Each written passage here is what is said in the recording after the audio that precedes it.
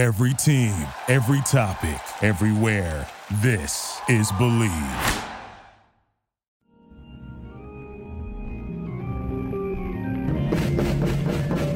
Welcome back to another episode of the Comedy Bureau Field Report. The Comedy Bureau Field Report is a member of the Believe podcast family. That's why on your favorite podcast platform it reads Believe in the Comedy Bureau Field Report. Episode 203. Still have not heard from my network about me making fun of their name. I don't think I'm being that harsh. Other people think is the fact that I'm saying anything at all is really weird, but I got $15 in ads that I still have not claimed because it's via PayPal. Just get on Venmo, guys, or whatever. I don't know. But everything seems fine. Question mark. We'll see. I didn't go to the Christmas party this past year. It's mostly a sports podcast network, so that's why.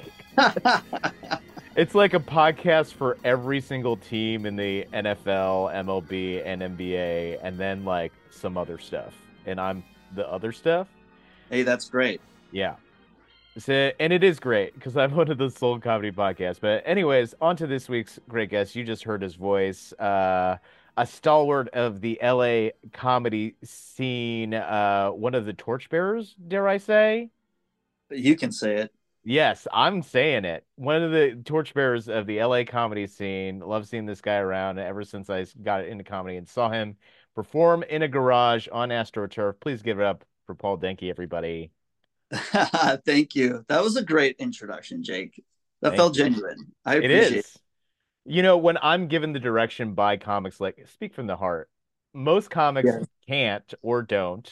I do, and I feel like I do a pretty good job. I think you do. Yes, introducing comics, that's one of the funniest hurdles that all comedians and hosts have to bear. Mm-hmm. People wouldn't believe how hard it is for comics to settle on what is the appropriate way to be introduced. Right.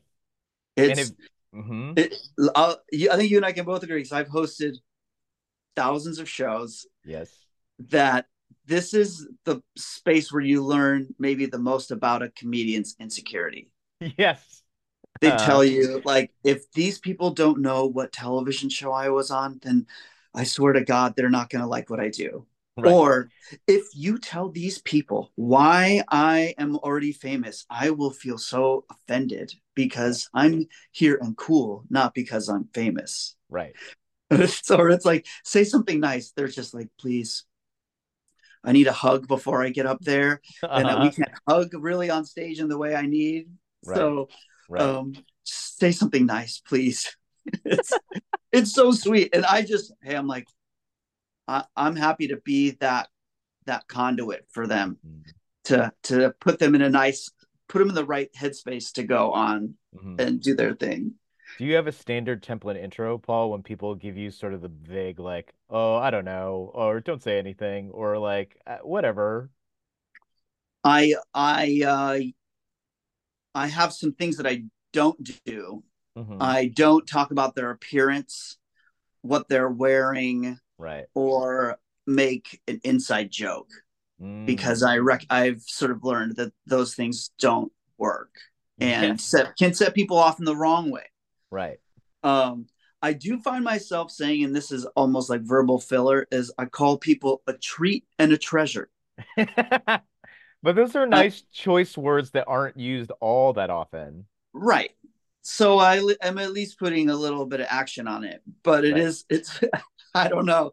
I really do feel that way about a lot of comics. Right. I love a lot of these people, Yeah, just a little variance in vocab can go a long way.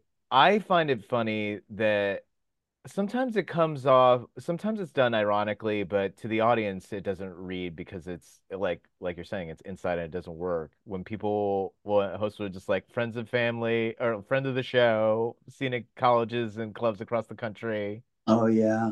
And they deliver it so flat. Yeah. It's really it's so fucked up to do that. Yeah. Audiences really do need to be guided along to know that they're having a quality experience. Right. And when you give them that type of, I Mm-hmm. don't actually think this is good attitude, Right. you are going to be, they're going to leave. Right. They're going to leave the show Right. because they don't want to think that this is you and Mm-hmm. just your fucking buddy Right. shooting the shit. Right. That's actually nobody wants to go to that Right. unless Nobody. you have like a famous report, like a podcast Yeah. group. They can kind of do that, but Right. um, at regular bar shows and shit. Oh, Mm-hmm. That was the intriguing thing I saw at the Sunday showcase at the Punchline that I went to last year. mm-hmm. Like I know that it's out of the intention of setting expectations sort of accurately, but the host kept saying like, "Will they be good? We don't know." I've heard this. I kind of hate that. I do. I hate it. It's like I don't being ironic on stage in that type of way. Hmm. It just it doesn't serve the experience of the people there. Right. It's confusing, Right. and it's like you have to have faith in the. You have to think of yourself as a whole show. Right. Everybody's on this show. Right. And that So if every, showcase is an open mic, but it's like it's full of real people. right, it's just you know what it is people just don't know what to do up there. They're like, oh, I'm a good comic. I'm a good host. And you're like, well, are you? Yeah. How are you hosting this well? Like, Right. how are you making this all work as a thing? That's why, like, late night show hosts are so famously stressed out and shitty to their staff because it's hard. It's really hard. I mean, Yeah, doing it night in, night out, and like it all becomes a blur. Yeah, I get that. yeah, yeah. But I actually enjoy hosting. I think it's a really Mhm. fun thing to do. And It's you're one of the best at it. well, I think that's not. I mean, hey, great, I'll take it. Yeah. It's fun to have a fun night. I Right. think, and Right. that's what I like at my shows is a Hmm. fun night. That's Right. sort of the banner. That's the goal. Hmm. And if you can make an effort to connect with the people that are on it Right. and to the audience, and then everyone can feel like we're sharing this experience, this Hmm. live thing. It's Right. so much better. Right. I think some comics lose that as their North Star. Like that is the goal, is to have a fun night, as simplistic as that sounds. But on your path, depending on how you're going and or certain breaks that you get at certain amount of times, and you're just like feeling like you got a lot of heat. Yeah, Um, you're like, oh, I got to prove to them I'm funny. right. Which is bad. Yes. It's tough. Comedians are really set into an audition headspace Right. now. That's like the main headspace that we exist in is producing content to be picked up for something Right. bigger. It Right. will actually pay off. Hmm. So showcasing are all auditions. Um, it's rare when comedians are just having fun being funny. Right. It's when it's like almost exclusively when it's a no stakes scenario, Right. and And that's even when it's the funniest. yes, and even that has been commodified with like you're not even running a set. You're like baiting audience members on Tik for like TikTok moments. Yeah.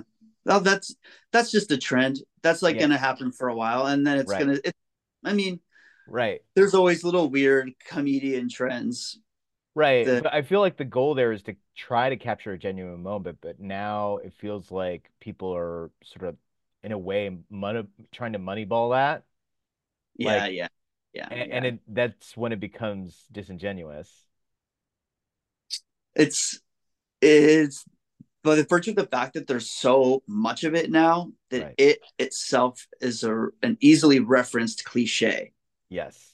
then it sort of loses all power. Right. And now people, I'm sure, are finding sometimes when they have try to have these moments with real audiences, it gets flat and dead and it kills the vibe and the momentum. Right. Because then it's just fishing and Yeah. You're it's you're panning for gold. You are yeah, yeah. You're yeah, sifting through river water. yeah. And I love a genuine and I've seen Todd Barry do his crowd work thing and it's Right. like it's excellent. Right. There's there's something about a person that can maintain that sort of like tension Mhm. properly throughout the room, Right. like Todd Barry does, that Right. makes it excellent. Right. But just like shooting from the hip, talking shit, like hoping to have a good comeback, Right. um, get some big ooh line, Right. you know, that's whatever. I mean, Right. Hmm. you're allowed to get up there and collect your laughs however the fuck you want. None of my fucking business. Right. I wonder how you feel about this notion. I think the best quote unquote comedian destroy his heckler videos have already been made. Like we're not Um, getting any new brilliant like Burr taking on Philly or the one I really there's an old one of Kinane, I think at the Lincoln Lodge at some weird mhm. mic that's great. I haven't seen it, but I'm sure I would love it. Yeah. When real organic things happen between an audience member and the comedian, it can be exceptionally funny, Right. exceptionally funny. Right. But yeah, when it's just fished for, it's these are farmed fishes. Right. These are not wild salmon. No. These are farm fed salmon, and Yeah. so it tastes similar, Hmm. but you know it doesn't have the real sauce. Right. It's And not the the same. audience, the thing is, the audience knows now too. Right, So they'll either not sit in front because they don't want to be part of that experience, and that changes the dynamic, or they actively sit in front, and it's like, well, the, when we ask for volunteers, this is why we don't pick the first person that raises their hand. right, right. You, You're you too pick, fucking thirsty. yes, you are. You're gonna ruin the bit. Yeah, I know. Man, I feel like I was probably that person when I was a teenager, which is why teenagers shouldn't be at comedy shows for the most part, because there's that overabundance of confidence to just insert yourself into the action. But Yes. but hey, alcohol gets you there too. So Yes, it a does. bachelorette party will get you there. A holiday office party will get you there. Right. Fuck. It's so weird. There's such a like history of that, and yet, why do they continue doing it? Like bachelor and bachelorette parties are historically like so disruptive at comedy shows. Office parties, like I don't know, why don't you just hire a comedy sports and call it a day, guys? Have them come to you. Book a Yeah, show. Have them come to your place. yeah, Then you can then you're going to pay the individual comedian enough money where you can be assholes to them, right, and they'll just complain about you later on a podcast. See, that's fine. No one's right, hurt. yeah, But hey, I'm not going to discourage people from going to comedy clubs. no, You know what's funny? You know what's funny is the bachelorette party, office party has not really trickled into the alternative comedy space. no, That doesn't really hmm, often show right, up to these small theater shows or black box shows. right, Imagine a bachelorette party booking like 12 seats at the UCB on Franklin. It would right, be I would think it was a clown bit. right. It's so improbable for to see that happen there. I will tell you, there is one instance of this that I was actually party to. So I used to give tours through Airbnb through the LA comedy scene. That's right. Yes, which the listing is still up there. Email me if you want to do it. I'm going to charge you a lot of money because I don't have time, but it is great. It's one of the best reviewed things in LA experiences. A woman messaged me because she read the reviews and was like a big comedy fan and was like, "Oh, I want to do a like a bachelorette party night out, and I was wondering if you could like make it happen for like seven of us." Um, Now we've bandied on a little bit about how bachelor parties are terrible audience members, and there's plenty of documentary footage to show that. Yeah. But you know, six or seven people times like 150, like for 4 hours of work is like pretty great. Of course. Yeah, Of course. That's where we're that's the reality of this whole thing is when it comes down to it, you got to make some money where you can. That's yeah. so what show did you take them to?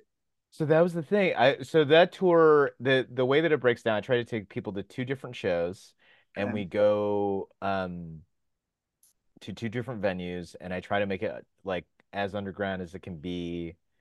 because like you don't need me to go to the comedy store, just go to the comedy No, store. right. And then there's like a driving tour part of it where I kind of give you a crash course in LA comedy history through like between the store and Groundlings and Largo and things like that. Um, so I took them to, I believe, like an improv show at UCB Sunset. So that'll give you a timestamp as to when this is. And Hmm. Sauce, a Oh stand-up yeah, show at a love pizza sauce. parlor with Brody Reed, Babs Gray, Aaron Lampart, and Jeff Wattenhofer. And I'll never forget this. So it, kudos to them. They did not have any dick paraphernalia. Okay, They had some colored wigs. That's what they wanted to do. that's fun. Yeah, it was very fun. And they sat and behaved so well that obviously they're in colored wigs and they're all sitting next to each other. They stand out in an audience. Right. Solomon Giorgio commented, "This is the best behaved bachelorette party in all of comedy." Because they were so respectful. And I actually like preemptive, like, okay, I can do this for you. I just want to Right. check in here. You know that bachelorette parties have like a terrible reputation at like, and I'm not saying that that's you guys, but want to take you on this magical experience. Right. Yeah, and they were like, "Oh no, no, no, no. We're not that. We just think this is really fun." Well, And that's cool. yeah. You should check in with them, see how they survived the pandemic.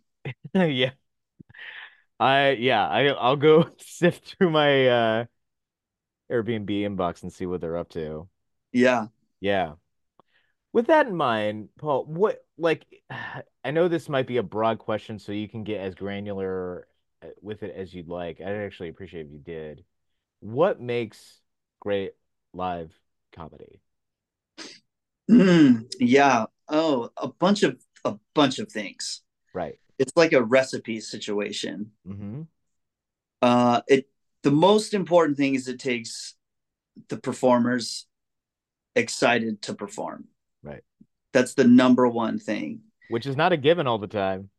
It is often not a given Yeah. to get comedians excited, but not in their heads. Right. That is a, it is a fine line, and it's funny when you look at different types of shows or different types of comics need a certain amount of already prepackaged juice in the situation to be excited.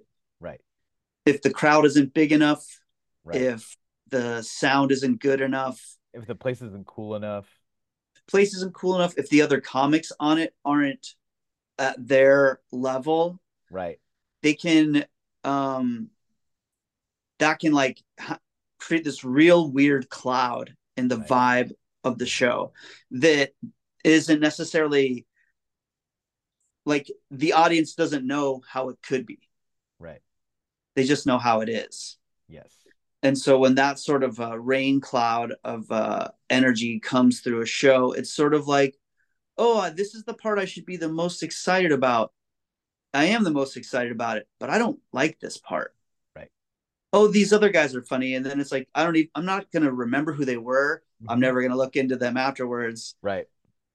And I wouldn't have had a bad night, but it would have been a great night. Right. And I think that's what a lot of like Mm-hmm. audiences are sort of, that happens often. Right. So that's the number one thing is it takes comedians. Everyone has to be like ready to do the show, Right. excited. Right. And then it really helps to have an audience that is aware enough of what's going on or open. Mm-hmm. It's great when the audience is into it. Yes. We suffer from being Los Angeles people, and LA famously has bad crowds. Right. Bands come to LA and they complain about the crowds because everyone in LA, everyone in LA that goes to shows feels like they could be on the show or what they do is actually cooler than the show. Yes. So they have this very weird perception of themselves in relation to the show. They're not there to like just enjoy it generally. Right. So that makes a show not as good. Right. The expectations of a crowd is such a huge a huge element to the success of a show. Right. And that's why when shows really start clicking and they pick up a regular audience, Right. then you can then if there's already 20 people there really enjoying it, it's Right. easier for the other 40 to go, oh yeah, this is great. I'm on board the whole time. Right. And that's great. And then your show starts to have a good reputation and people think I want to go to this show. I've heard good things about it. Now more people are coming in with good attitude, expecting it to be good. Right. But it's almost getting to that seems to be the great sort of mystery. Like, how do you get to that? How do you sustain it? I mean, everything in comedy is impermanent for sure, but it it we've seen time and time again that exists, and there seems to that what you're talking about gets elevated to a community. It's like people define part of their lives by going to this show because it's so great. Right. And that's wild when that happens, but it is something that is like it's very impermanent. Like it lasts for a short period of time Mm-hmm. when those fans are like excited to add something new to their life, and Mm-hmm. then they generally get a little bit older and they have other things going on, Right. and that's great. That's sort of like it's time for something else to happen. Right. You know, Yeah. it's funny when you talk to a young person, Mm-hmm. like in their early 20s, Mm-hmm. a song will come on the radio or on an environment, and they'll be like, "Oh man, the song is so old school," and Right. it's old school to them because it was on when they were in high school, which Right. was 3 years ago. Right. And to someone that's not at that age, it's like that's not old. That was 3 years ago. Right. Like that's not long, but to Right. them, it's like that shit's old.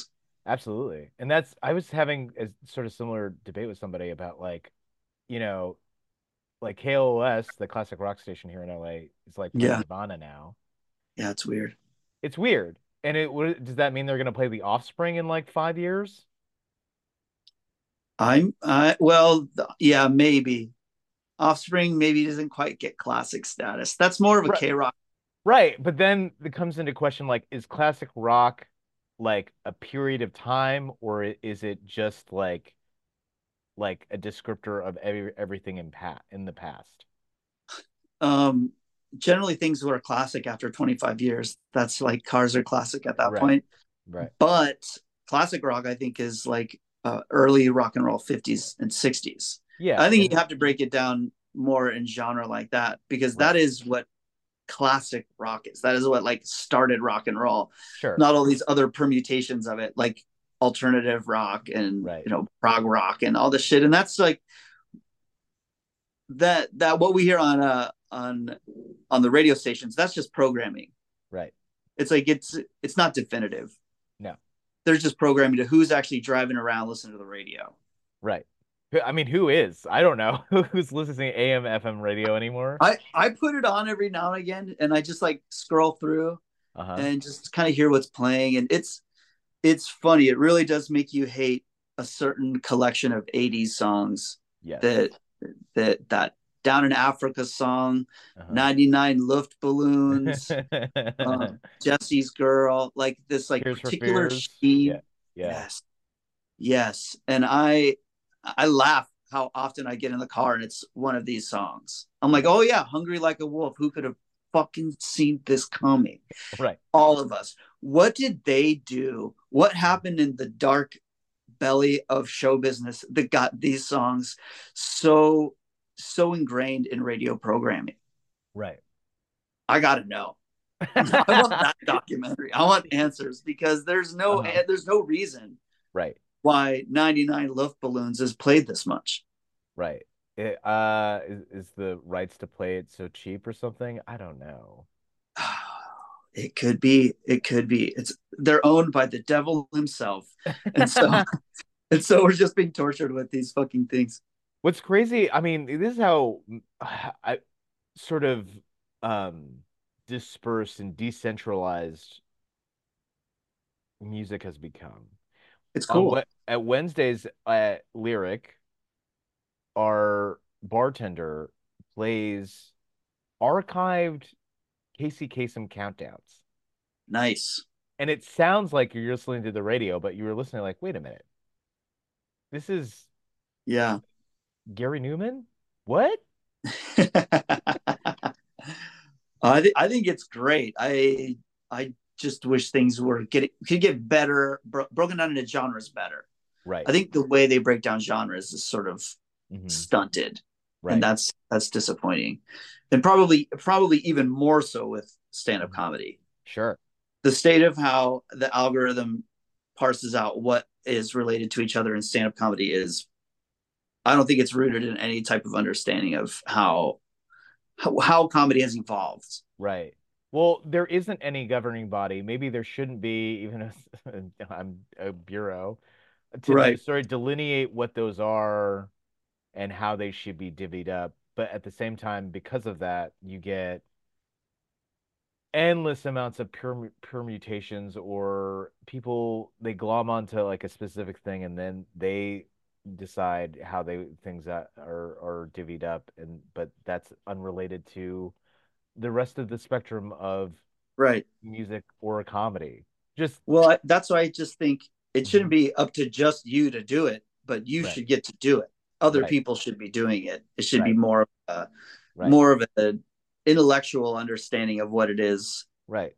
But I don't know. I mean, I don't know if people listening to this. I don't know if you listen to Spotify playlists of comedy. Right, I don't know where people find comedy. right, I know that stuff plays on Sirius XM, but I don't honestly know anyone that listens to Sirius XM either. right. Well, because You know? they don't live in LA, Paul. Yes, you know what? Probably true. These are Probably, people that their commute is something stupid like 4 or 5 hours. I know. Uh, that's wild. Yeah. Yeah, I'm curious how people do find new comedians at this point. I know at least Comedy Central is doing Mhm. more of an effort to release like these shorter sets from comics. I Right. think that's really cool. There's that. There's Don't Tell. Like podcasting would be my big guess is like if Right, you were a guest on the Joe Rogan Experience or Your Mama's House or the Burt Cast. right. That is akin to being called to the couch in the 80s.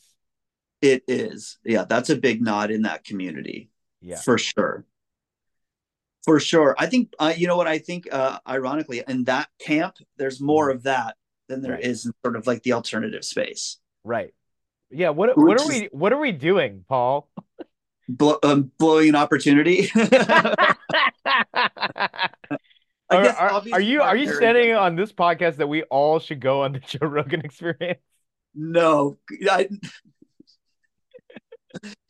no, but I think, Mark Maron has a lot of great people on, Yes, he does. but it's sort of funny. There's like a backlog of people that are brilliant that have been doing it for so long. It's sort of like that's the focus of what I would say that level of podcast gets on with their booking.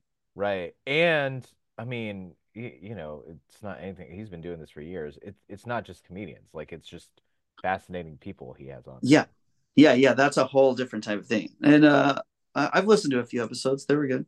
Yeah. Yeah, we were wondering about this and pondering because it does feel like there's a moment in time in comedy right now. Is it LA centric? Is it New or is it LA New York centric? I don't know, but it feels like there isn't a focal point. There isn't a flagship, even though there is a show called Flagship that's great that Paul Right. sometimes hosts. Yeah, I do. I Glendale love Room the on Fridays. But like there, yeah, like where is the magic? Where is the thrill? Where is the that community that we're talking about that gets behind a show, a venue? There doesn't feel like the cohesion like there used to be 10 years ago. And Yeah, it's not necessarily bad, but I don't want to say the thing. I think it's just melodramatic to say like, oh, it's dead. LA's dead or comedy's no, dead. no, I don't think it is. I just think that it's sort of reorienting itself. Right, It's going through like a regrowth because so many things just closed down and didn't come back open. right, And right, the sort of a demographic shift Mm-hmm. of adding a whole new group of people sort of all at once, Mm-hmm. which is just sort of revitalizing. I think a lot of, like, there's probably a bunch of really good open mics, and Right. I'm sure there's, I know you wrote about house party shows. There's other Yeah. people doing Yeah. really cool stuff like that. Right. Um, but the sort of the bridge now to get like notoriety is through Right. social media, Right. which is like, so it's hard to say what is like, there's no real focal point. And Mm-hmm. it's just like with music, we're past this monoculture. Mm-hmm. We've evolved beyond monoculture to now we're niche, we're a little bunch of niches, Yes, we are. Yes, we and are. trying to find, and how do you like, um galvanize that Mm-hmm. instead of having like this great big other thing, and then hopefully it pops off on TikTok, and then you can have an audience. Right.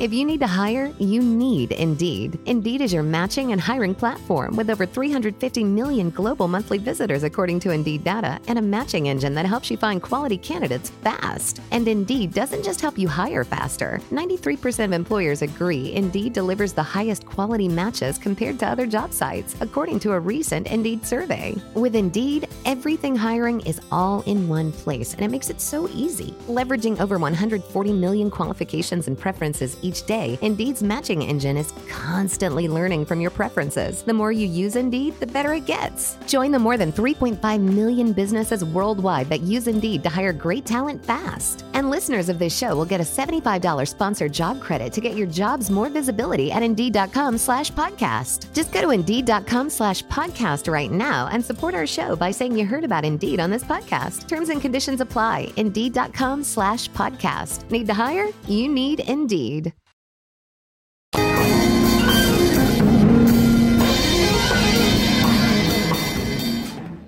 It feels like I'm getting this feeling between like venues closing or changing hands and shows having to move, and it feels like there's a cycle of the dust settling and then being kicked up Yeah. again.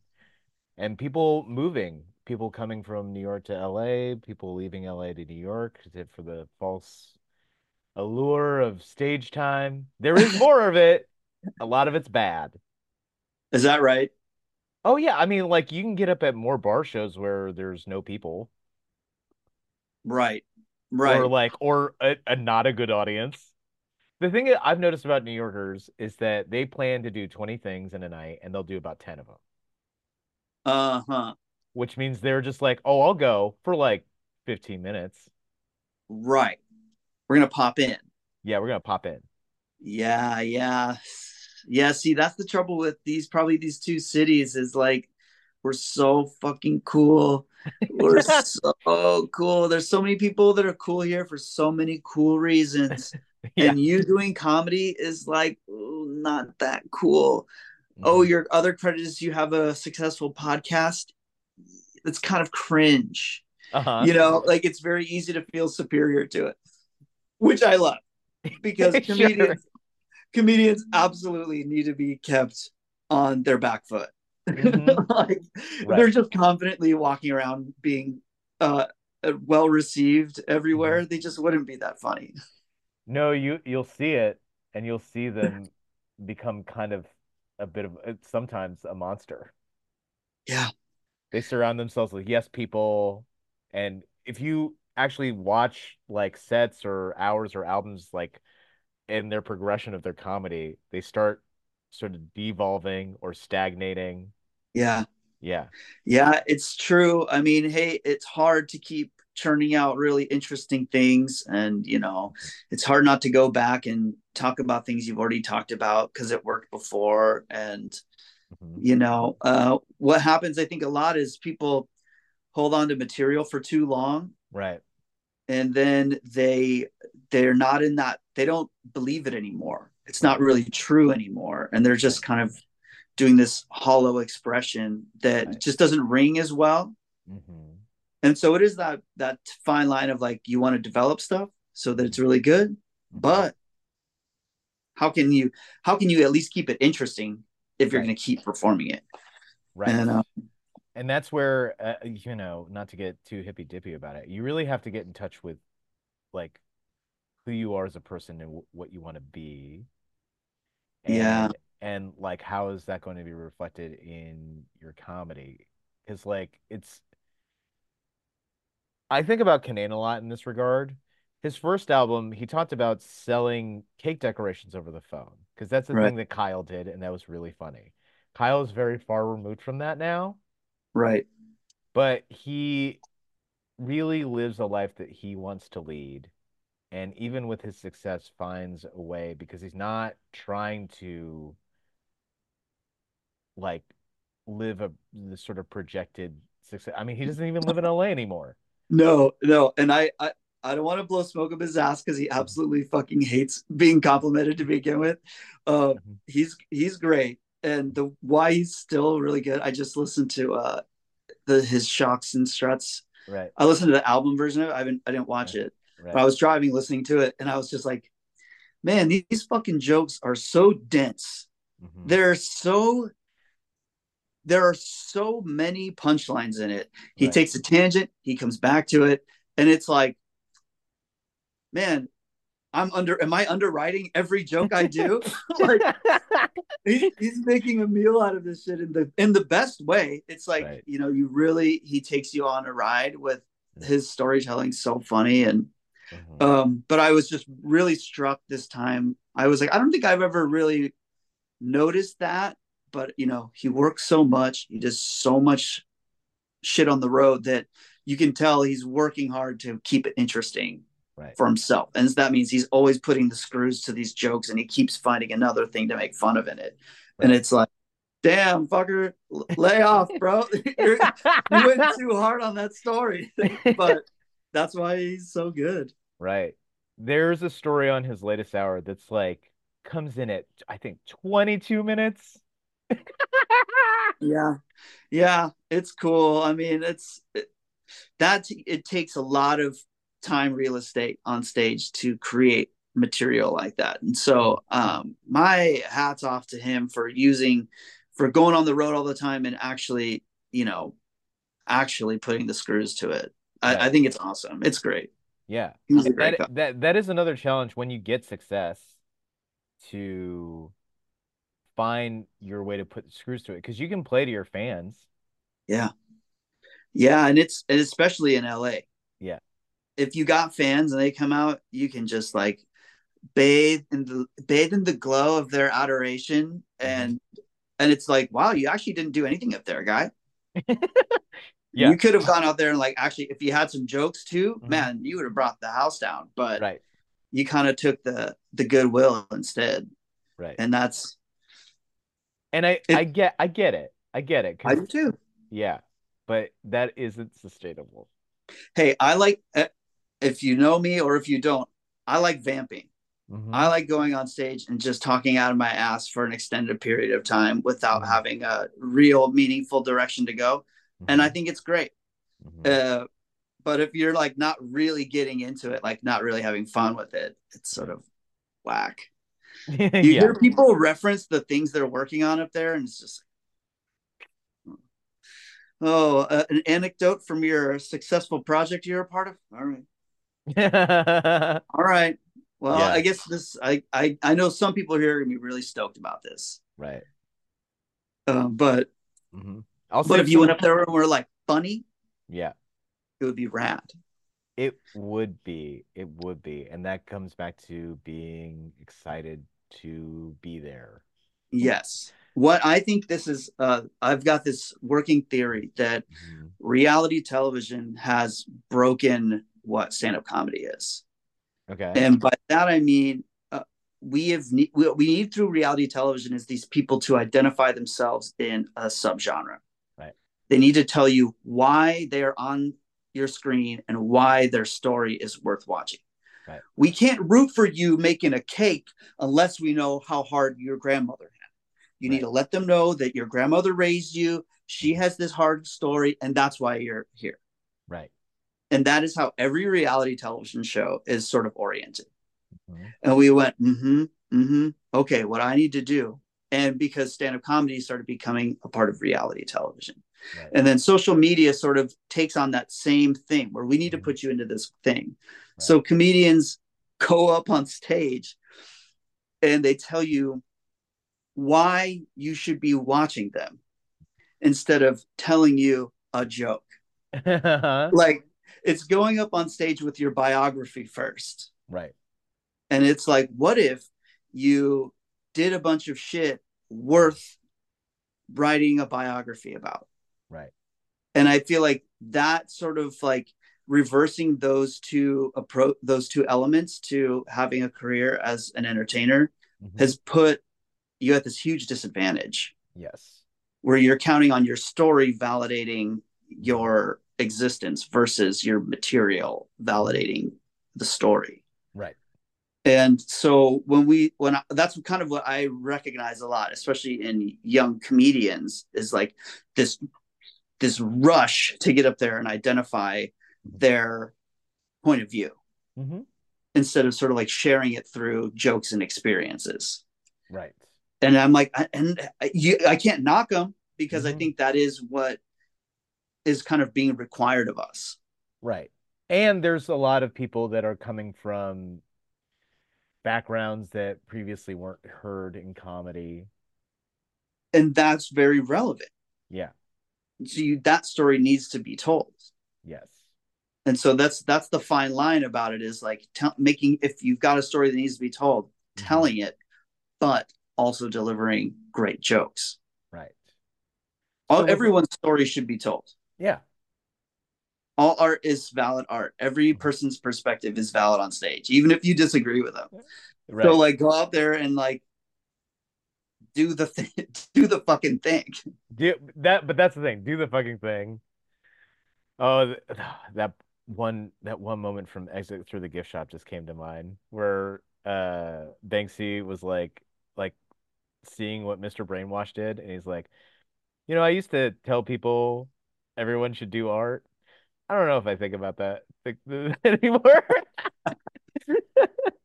Well, it's frustrating to think that there's so many people that look at things completely different from you, and they also need to take in content. Right. And that's troubling. Right. It's troubling when you're like, well, people are, oh, this guy's so popular. You're like, well, yeah, there's a lot of people that share that type of value set. So yeah. Right. I wonder, are you getting this feeling? I mean, I think I've been sort of hinting at it. Feels like in a weird, maybe sort of weird, distant way, comedy needs to be like saved. No way, Jake. No, people just need to keep joking around, and they are. Right. That's what people on social media, young people, are joking around. Sure. But it's really hard because there's so much like really horrible shit going on right now. Really horrible. Yeah. Where you feel like I'm just bringing levity to everything. And actually right now, maybe it's not great to be trying to be this funny. Right. But young people will always not give a fuck, and that's why everything's driven by young people. Yeah, the seriousness of the world doesn't stop their drive to become seen and have a presence in the adult world. Right, and I don't know why. I feel like some people see it, but this sort of generational pattern. I mean, you can hear it in stand-up between like the 90s to today. Yeah, where like, oh, like Gen Xers saying millennials are so mean, and millennials saying Gen Z is so mean. Jake, this is this is exactly what I was like referring to with this generational identity thing. Right. It's people, the need to categorize who you are based on the set of 5 years that you were born is so fucking stupid. People sound absolutely ridiculous. Right. The truth is, we all live today. We're all here, all of us right now. Right. And if you need to reflect everything you go through right now through the lens of as a millennial, as a Gen X, and you're taking things personally when people attack the generation you're a part of, Right. like, my friends, we are putting our brains into a paint by number type of setting. Like, we're allowing the algorithm to get too lazy with what they're making us, how we see ourselves. Right. And when I see people going on stage and continuing trying to like use that as the premise Right. for what they're talking about, uh, it kind of makes my blood boil. Right. It kind of makes my blood boil. It's just like, enough, Mm-hmm. enough. Mm-hmm. What does it matter? Right. What you right now? We all collectively went through a global reckoning. Mm-hmm. We have all been like hard reset in now. Right. We exist today. Right. And we all just went through a thing. Isn't that enough to be connected to everyone around you? Mm-hmm. I think it is. I think it is. I think it's going to take time for people to truly acknowledge and accept that we all Yeah. went through that. Yeah. Like it's like a grieving thing. Like you can't just say I grieved, I'm done. No. No. No. We they will be studying the impacts of this Mm-hmm.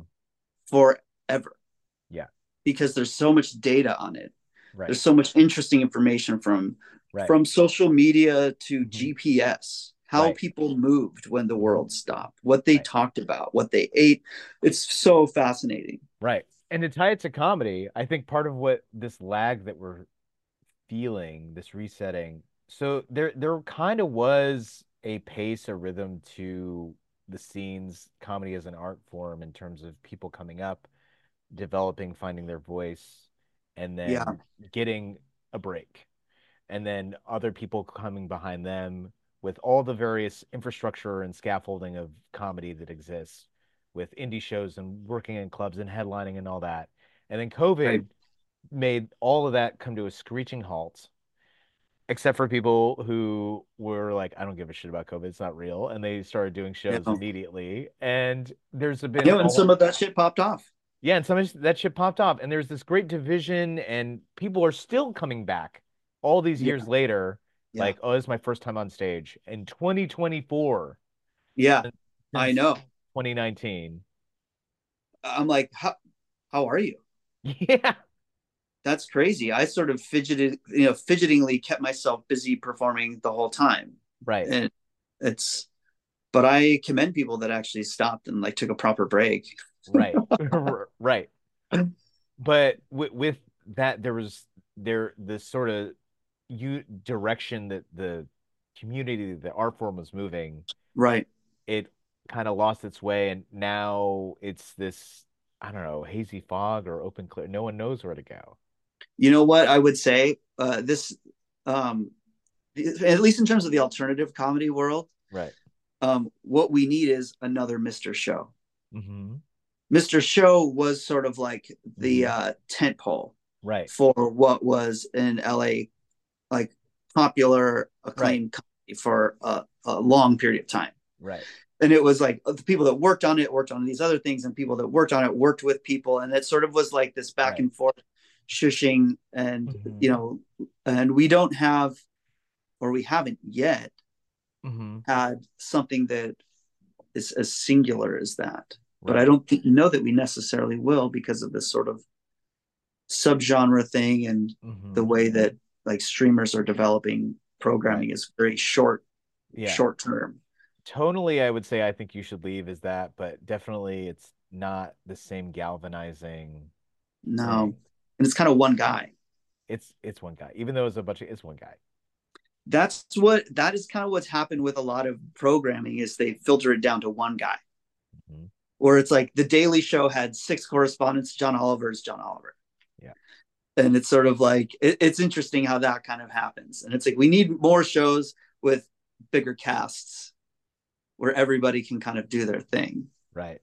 But Vice tried it very poorly with Vice Live that I believe aired for a week, maybe less, where they had Marie Faustin, a rapper named Fat Tony, Zach Fox, and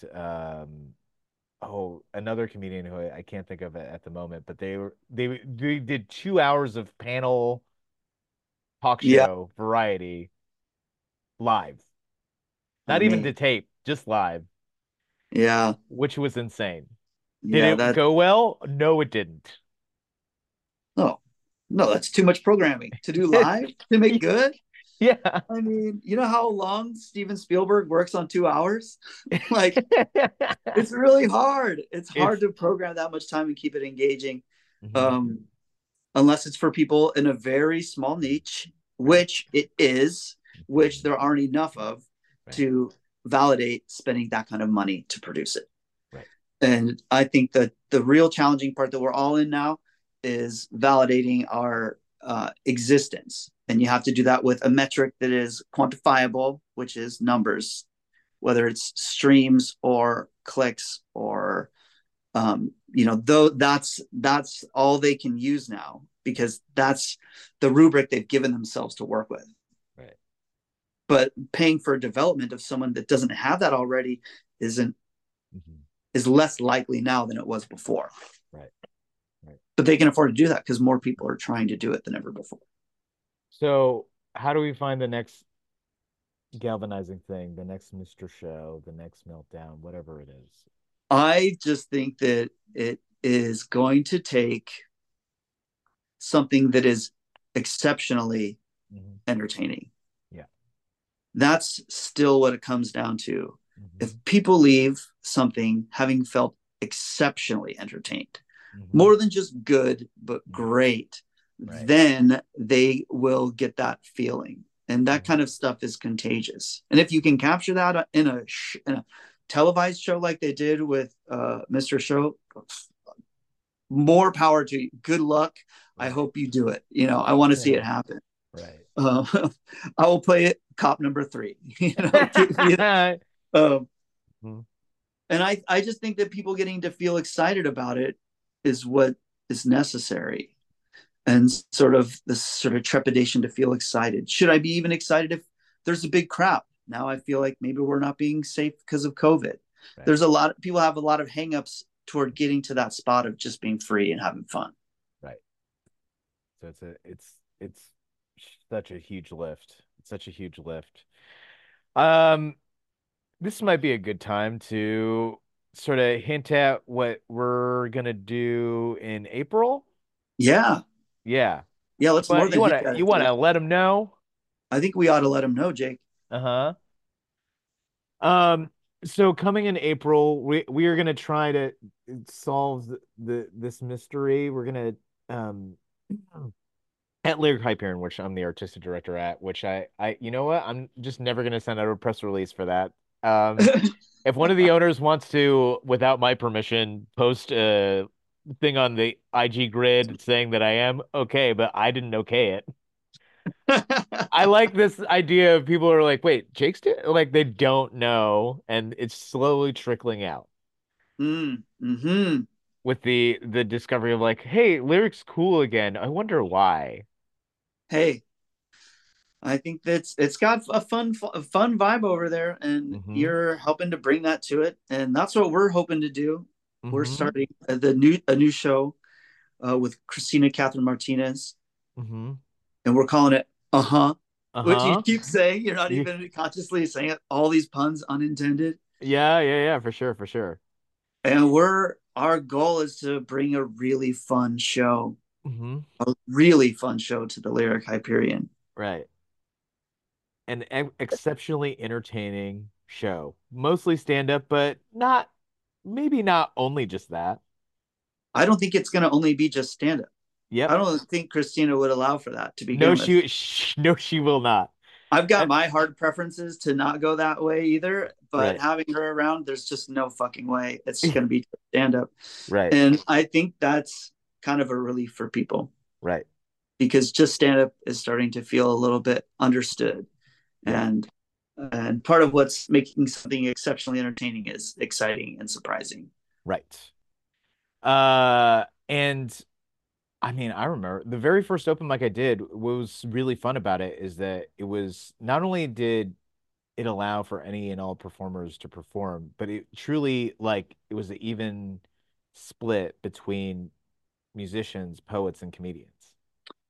It's a cool energy when different stuff happens together Right, because we do segment it so clearly in our heads. And again, this is sort of like allowing the algorithm to tell us how to interpret things, right, that they exist independently as if there aren't multiple things happening at one time and right, that you can enjoy multiple things. right, You're not just a comedy fan. If right. you're just a comedy fan, God, man, just start being a comedian. Just Yeah, just try it, right. see if it's for you. Yeah. But If you like keep other going to stuff. the comedy store every week and paying like, I don't know, $25 and buying two drinks to sit in the OR and watch almost 3 hours of stand up, Yeah. go do stand up. Yeah, you want to be a comedian. Go Yeah. try it. Yeah. You'll be forever happier in your life knowing that you at least gave it a shot and you could say that you did it. Yeah. It's a way better scenario than just watching from afar. Yes. I think that's heartbreaking. It That's really heartbreaking. is. So the more you do it, for sure. Yeah. So stay tuned more for details with Paul Danke and Christina Catherine Martinez. What a nice ring that has, saying out loud. I haven't gotten to say it out loud. Hey, it sounds great. Yeah. Coming to the Lyric Hyperion in April. Paul, do you want to do some comedy news real quick before we get out of here? Yes, absolutely. If you need to hire, you need Indeed. Indeed is your matching and hiring platform with over 350 million global monthly visitors, according to Indeed data, and a matching engine that helps you find quality candidates fast. And Indeed doesn't just help you hire faster. 93% of employers agree Indeed delivers the highest quality matches compared to other job sites, according to a recent Indeed survey. With Indeed, everything hiring is all in one place, and it makes it so easy. Leveraging over 140 million qualifications and preferences each day, Indeed's matching engine is constantly learning from your preferences. The more you use Indeed, the better it gets. Join the more than 3.5 million businesses worldwide that use Indeed to hire great talent fast. And listeners of this show will get a $75 sponsored job credit to get your jobs more visibility at Indeed.com/podcast. Just go to Indeed.com/podcast right now and support our show by saying you heard about Indeed on this podcast. Terms and conditions apply. Indeed.com/podcast. Need to hire? You need Indeed.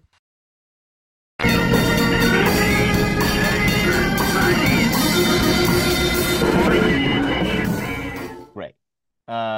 Let's try to rapid fire through these things. We'll do it. I guess now TV's most beloved comedy, Abbott Elementary, just premiered with its third season, and I bet it was one of those things like, all right, the premiere hits this rating share, automatic renewal, and that's exactly kind of what Right. happened because they got a season 4 renewal immediately. Yeah. Yeah. It's a really fun show. Mm-hmm. I actually do watch it. Yeah. And I think Quinta's so funny and charming and just really good at anchoring a show. It's Right. really impressive. And the site, everyone in it, they don't miss. They're so Right. funny. Right. I keep thinking about how comedy would be different if Christopher Guest came along, I don't know, 30 years later. Right. Right. I would love to see him stretch it out over all of this like Curb Your Enthusiasm is kind of Mm-hmm. a Christopher Guest show, really, Yeah. in that same sort of spirit. Yeah, maybe he will. Maybe he will. Mm-hmm. I know. Is he directing? Or no, Rob Reiner is probably directing the new Spinal Tap, huh? I think it's Rob, yeah. Yeah. I can't wait for that shit. Yeah, it's nostalgia bait for sure, but yeah, that's how. No, it's perfect. It's perfect Okay. because the Rolling Stones are still putting out albums. Yes, they are. They're still relevant. So by them getting to exist now as these elder statesmen in rock, it really is organic to share what that band's permutation is at this point. I think when I heard of that, I was like, that actually makes sense. Right. Okay. They've got a good shot of that being really funny. I'm on board for that. Also, I mean, oh God, the Rolling Stones are still putting out records, with that in mind, I'm sure they don't care, but like they can never make anything as groundbreaking as they did in the 70s. That's Yeah, just but it doesn't impossible. matter. It doesn't It matter. it doesn't matter. Yeah. It's amazing for like there are few people that will be in that position that will still be putting out art, Hmm. and for them to still decide to do it, it's interesting and valid. And some Yeah. of it's really good. Yeah. It's actually a Like, good well, I album. mean, you look at Bowie, his last album is so weird. It's I dig it, but like it's out there. It's cool. He dropped a I'm Dying album. He knew he was dying. He Yes. crafted this whole conceptual artistic piece, sort of unraveling his various personalities in this sort of very gothic, Hmm. dramatic opus. And I was like, yes, Hmm. fuck yeah, Yeah. do that. Shoot Yes. that shit. Who like we're lucky. Hmm. I mean, we're lucky to have people that do that. Hmm. Right. Um, Next news story. We brought his name earlier. Kyle Kinane, as Mm. well as Adam Sandler, they have lined up their latest specials, uh, due out sometime this year. Kyle is just a workhorse, as we've said. Shocks and Struts was one of the best specials, in my opinion, of last year. And then Adam Sandler hasn't made anything since 100% Fresh, but it'll be interesting because a Safdie brother is going to direct it. Yeah. Yeah. That's What is that going to be? Well, that's what is exciting and exceptional Hmm. by adding this, fusing this other element, Right. this other, and the Safdie brothers, their stuff is dangerous and Yes. gritty. And obviously, Adam Sandler did Uncut Gems. It's awesome. Right. So allowing for that grittiness, that eye of that to be putting Sandler's next special through that lens Hmm. is cool. It's Yes. very, it's letting us know what is that going to look like. Right. He's making a good choice to make it keep it interesting. Right. I fucking love Adam Sandler. I can't say I've loved every movie he's made or even seen every movie he's made, but Right. I've just really liked enough of the things that he does, Uh-huh. and truly like he's doing it all for his own reasons. Right. And that's something that I really admire. I really Hmm. respect. Hmm. I respect that. It's funny that his brand of clowning Hmm. is in this bro palette that Right. was so off-putting for so long. Right. But then, when other artists see it and are like, oh no, actually what he's doing is great. Right. That's It's just so fascinating to me. I really love it. Right. It is.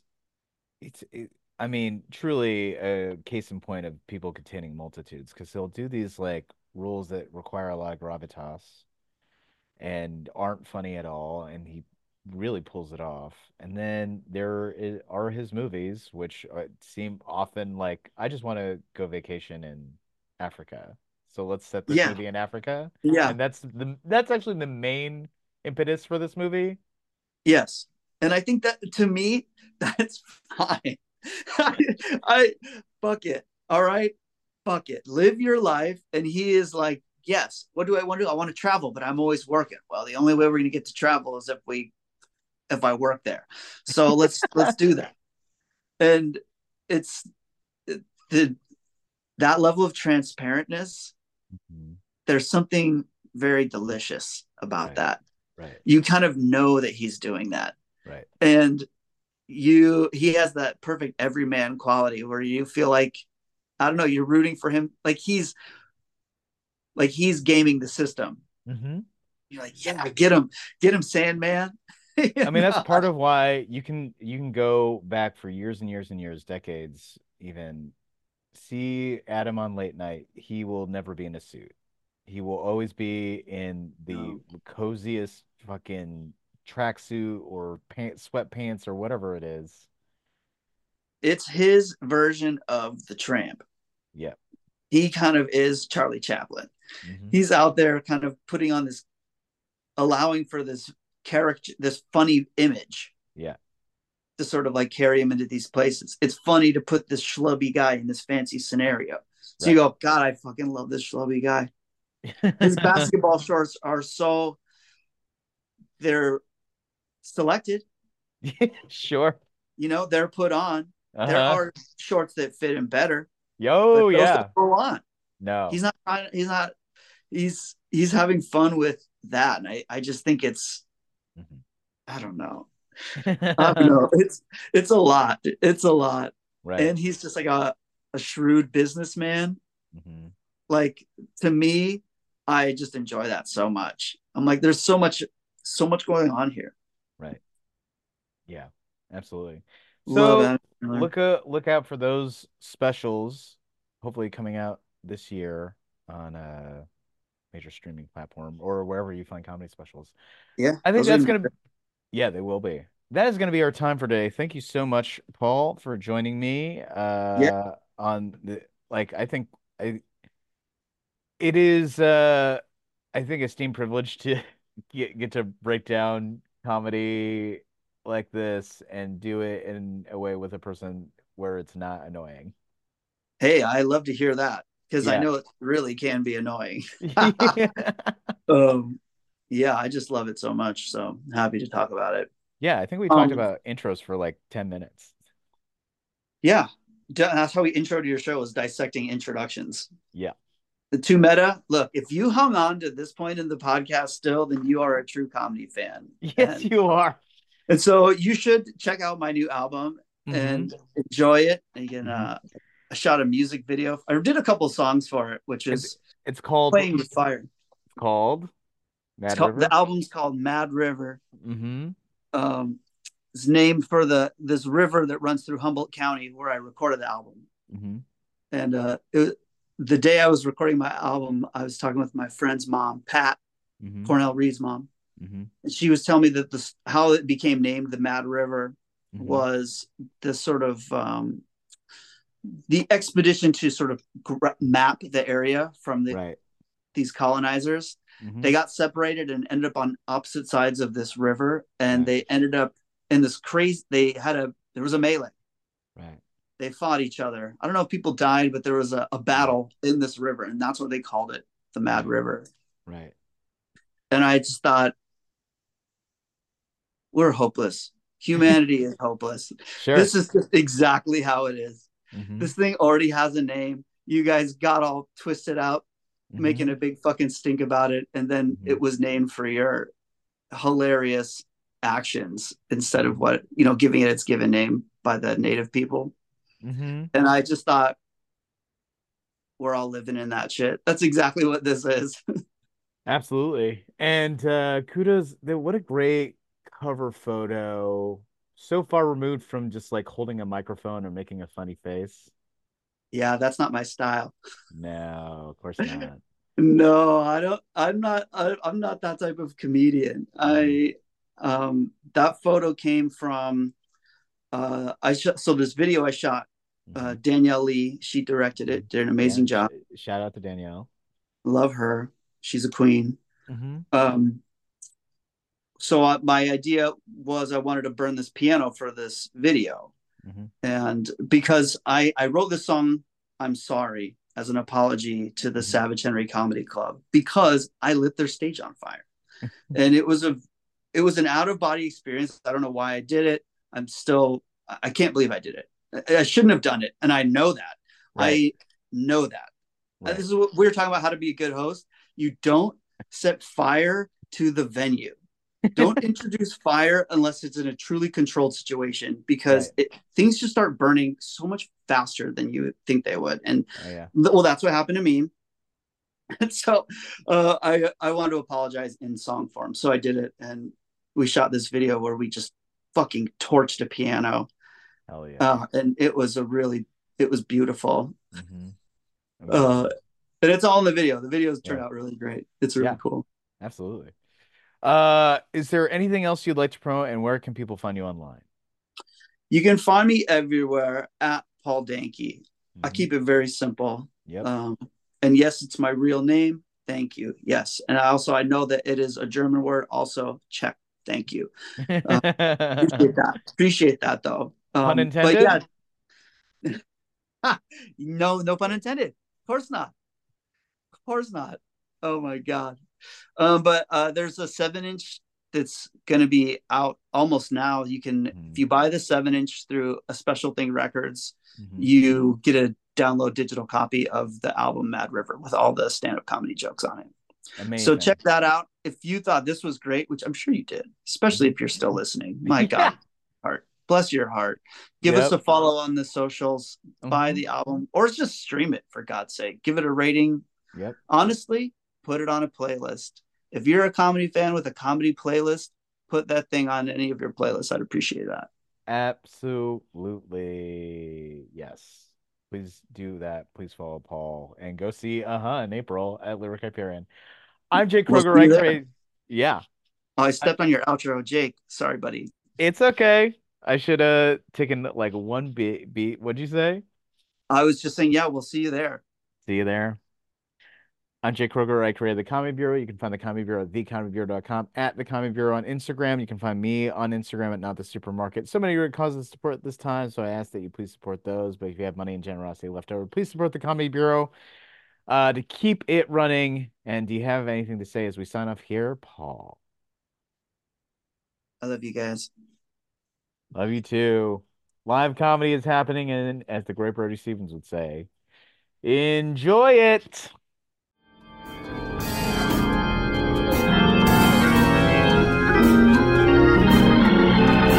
Comedy Bureau Field Report is recorded, produced, and edited by Jake Kroger. Music by Brian Granillo. Artwork by Andrew Delman and KT. And part of the Believe podcast family.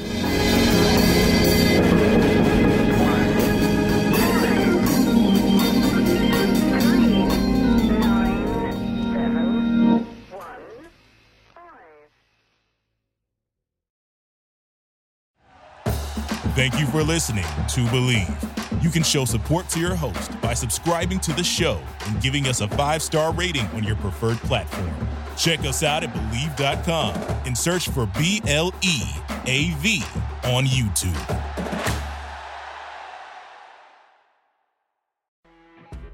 You know when you're listening to a true crime story that has an unbelievable plot twist that makes you stop in your tracks? That's what our podcast, People Are the Worst, brings you with each episode. I'm Rachel. And I'm Rebecca. We're identical twins who love true crime cases that make you say, didn't see that coming, and we hate the people responsible for them. Listen to People Are the Worst now on Apple, Spotify, or wherever you get your podcasts.